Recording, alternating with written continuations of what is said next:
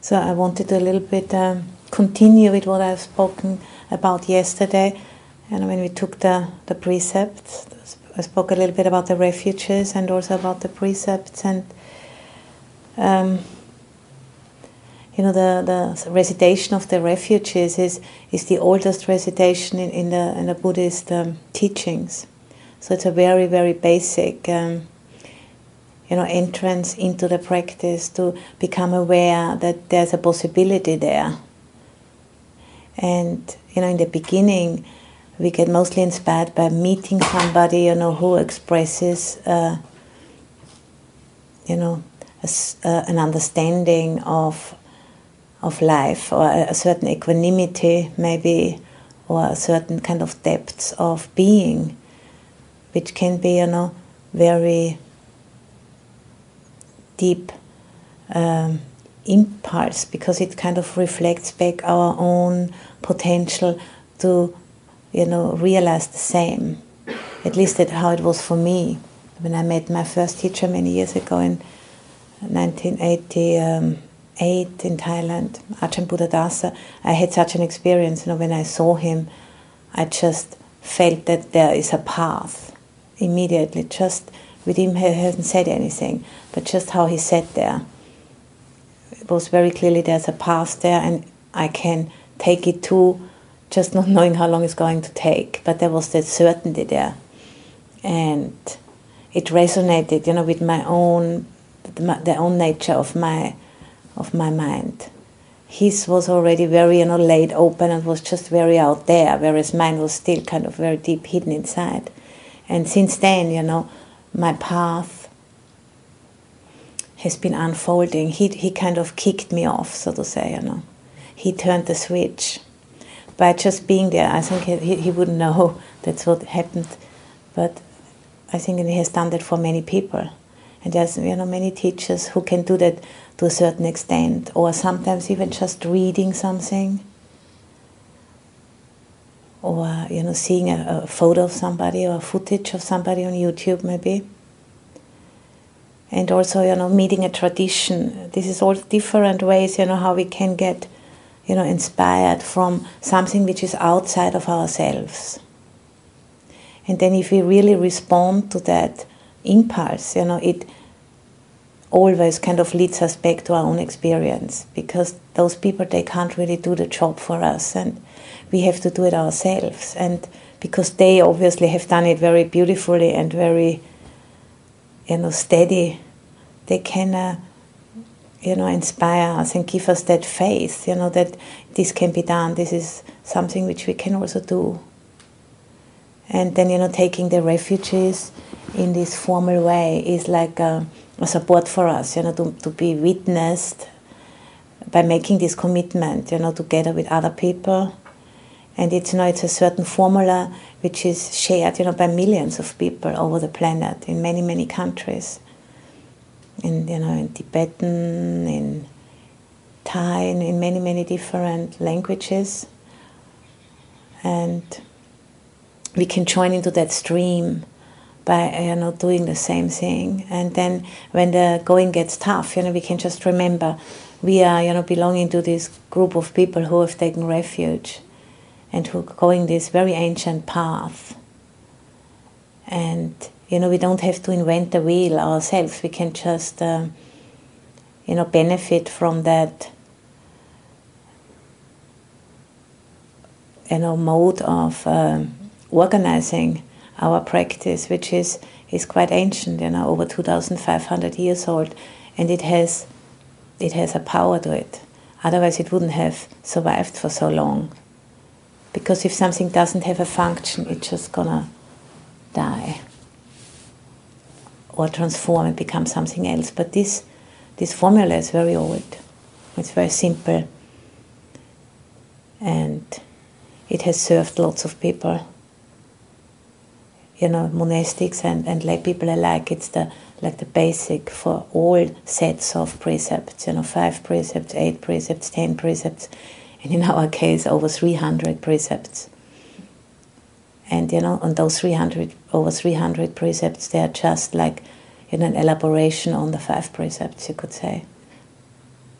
So we all share those, that's the core of the practice of ethics, or yesterday as I called it integrity, really, expressing one's, wish to be fully aligned with not harming, which is, one of the expressions of somebody who has realized interconnectedness, who has realized not self, knowing, that if you harm others, you harm yourself. It's always going to come back to you.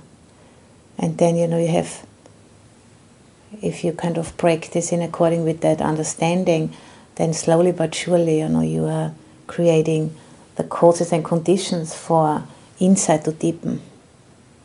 And obstacles kind of starting to fall away. And the practice, starts to get more energized.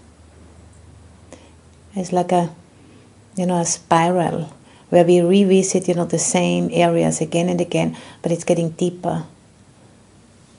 And then, the refuge is not anymore outside in any particular, institution or tradition or person, but it's the understanding of that the true refuge lies in the purification of our own minds. Because, whatever we experience is just a reflection of our own minds. And so, so a change of our own experience, it depends on purifying our own minds. And therefore it's always, this saying, the true, the path is inside. It's what you are seeking is already inside here. But it's clouded over by what in the teaching is called by adventitious arisings and ceasings. And, through the practice we learn to be able to hold more steady with those arisings and ceasings and not being so much, carried away,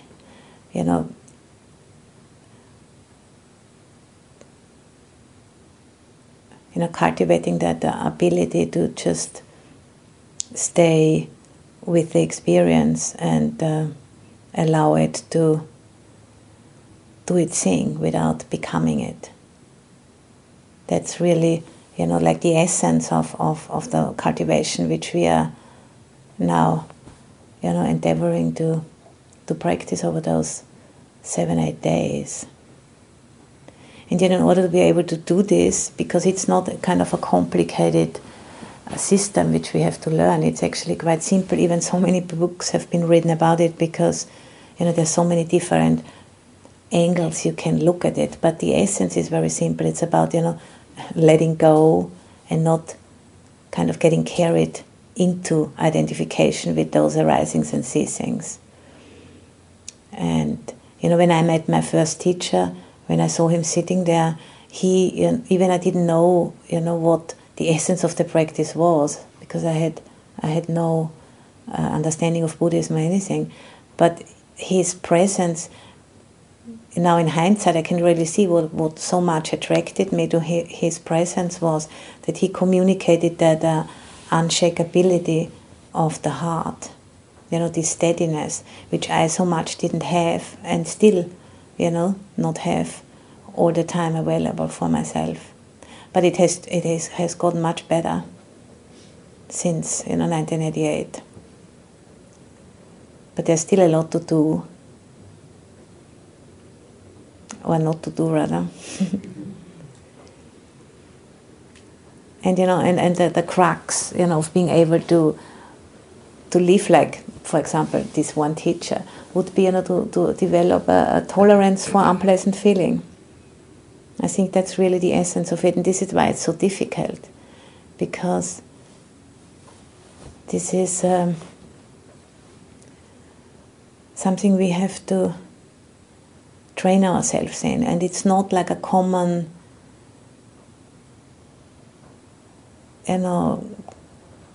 thing which is taught in our culture, which is all about, trying to make yourself as comfortable as possible, and,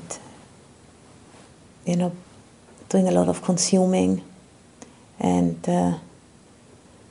we are slowly, hitting the wall now with climate change. So big changes are necessary, for us to be able to keep on staying on this planet, really. And the essence of it is really tolerance of unpleasant feeling. It's very simple.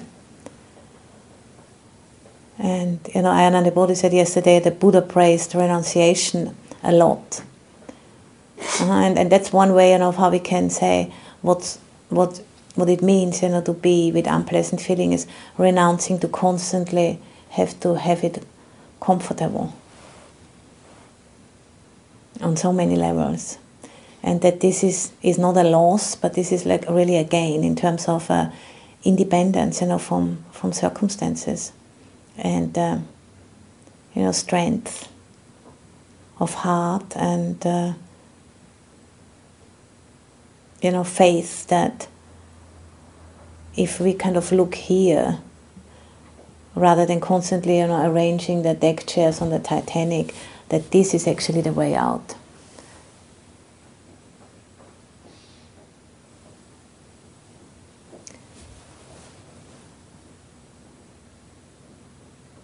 And I remember we have a lovely, no, not lovely, but a very wise quote of Ajahn Pasanno hanging in our office on the wall, and it says something like that, if you can't get away from it, get into it.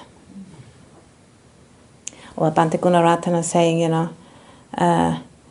escaping into reality rather than from it. Or Venerable Pema Chodron saying, the wisdom of no escape. There's so many different ways how that can be expressed. Saying that the true refuge is not running away to a safe place outside of yourself, but it's just going into the mess, inside, and clearing it through awareness and willingness to be with it.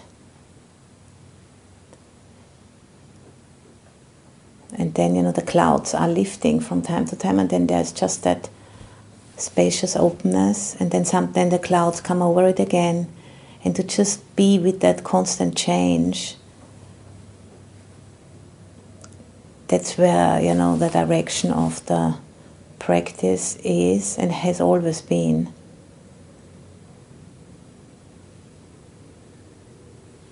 And, taking the refuges is like a formal way of acknowledging that.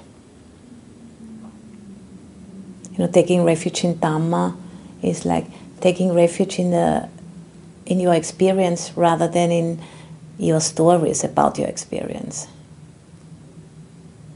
Because we all have the tendency, to just project a lot of our past onto our present experience, and then, repeating that same thing endlessly until, we are ready to let go. And that letting go is not like a forced process, but it is the result of paying attention. At one point we get fed up with it. At one point we see very clearly, no, this doesn't serve me. Even, it feels like it would. But actually, if you go through the whole cycle, of all of the repercussions, if you are kind of enacting a certain pattern, even there's a momentary release, if you're going down the same track, because it energetically, it's such a deep groove that it feels right for a moment.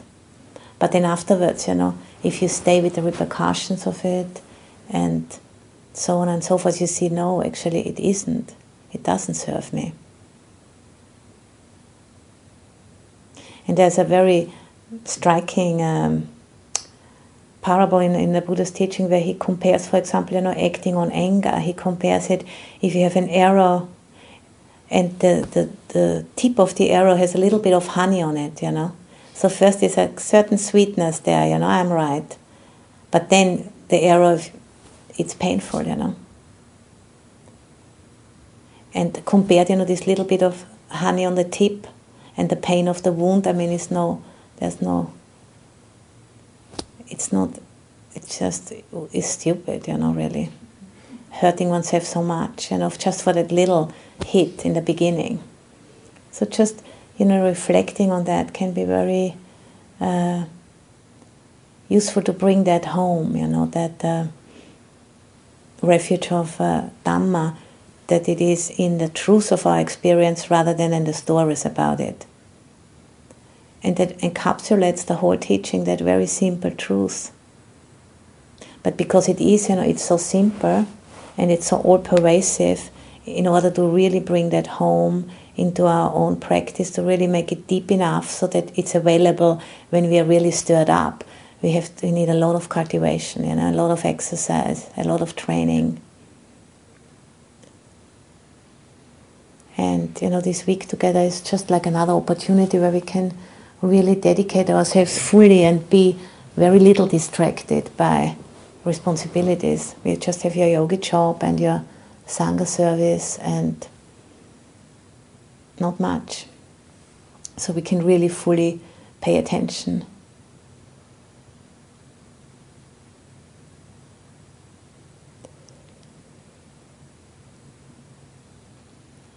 And also not forgetting whatever is happening, there's always only 6 things happening. Like what's happening at the 6 sense doors. Eyes, ears, nose, tongue, body and mind. Nothing else is happening. So it's not that much. And there's that which knows, the happenings at those 6 sense doors. And now, in this retreat we can just maybe look at experience in that way rather than getting so caught up in the stories. Just rather seeing, which of the sense doors is like dominant at the moment. Probably the mind door. Or if you have a lot of pain in the body, maybe the body feelings, the sensation of the body. There's all of those different ways of looking at experience, but this one is a very simple one. And then, when we go down to lunch, maybe the nose is going to, give you a very strong experience. And then later the tasting. And then just seeing, how that is a constant play of different, information coming in through different doors. And what they have all in common is that they are impermanent. And during a retreat like this, we can really, see that much more easily, I think, because we are not so overwhelmed by details.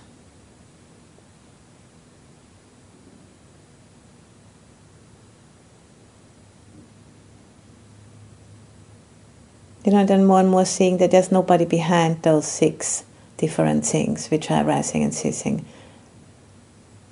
This is just like nature doing its thing. And we are part of it.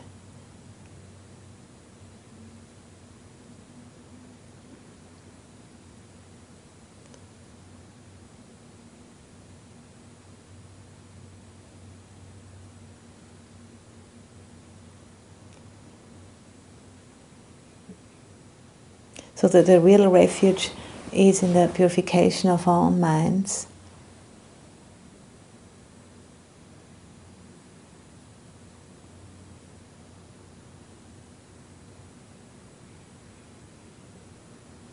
And even now we are here in a kind of a refuge, in a sanctuary of the, inside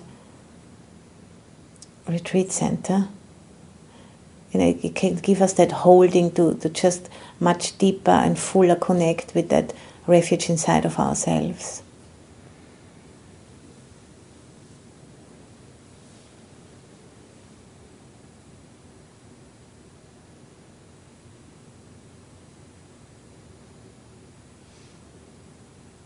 And we do that, for our own benefit and for the benefit of all sentient beings. Because, the more of us are doing this work, the better it is for everybody.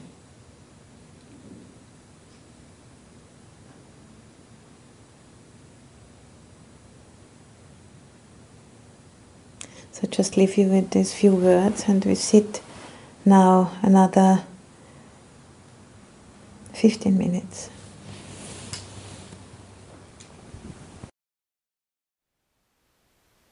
Thank you for listening. To learn how you can support the teachers and Dharma Seed, please visit dharmaseed.org/donate.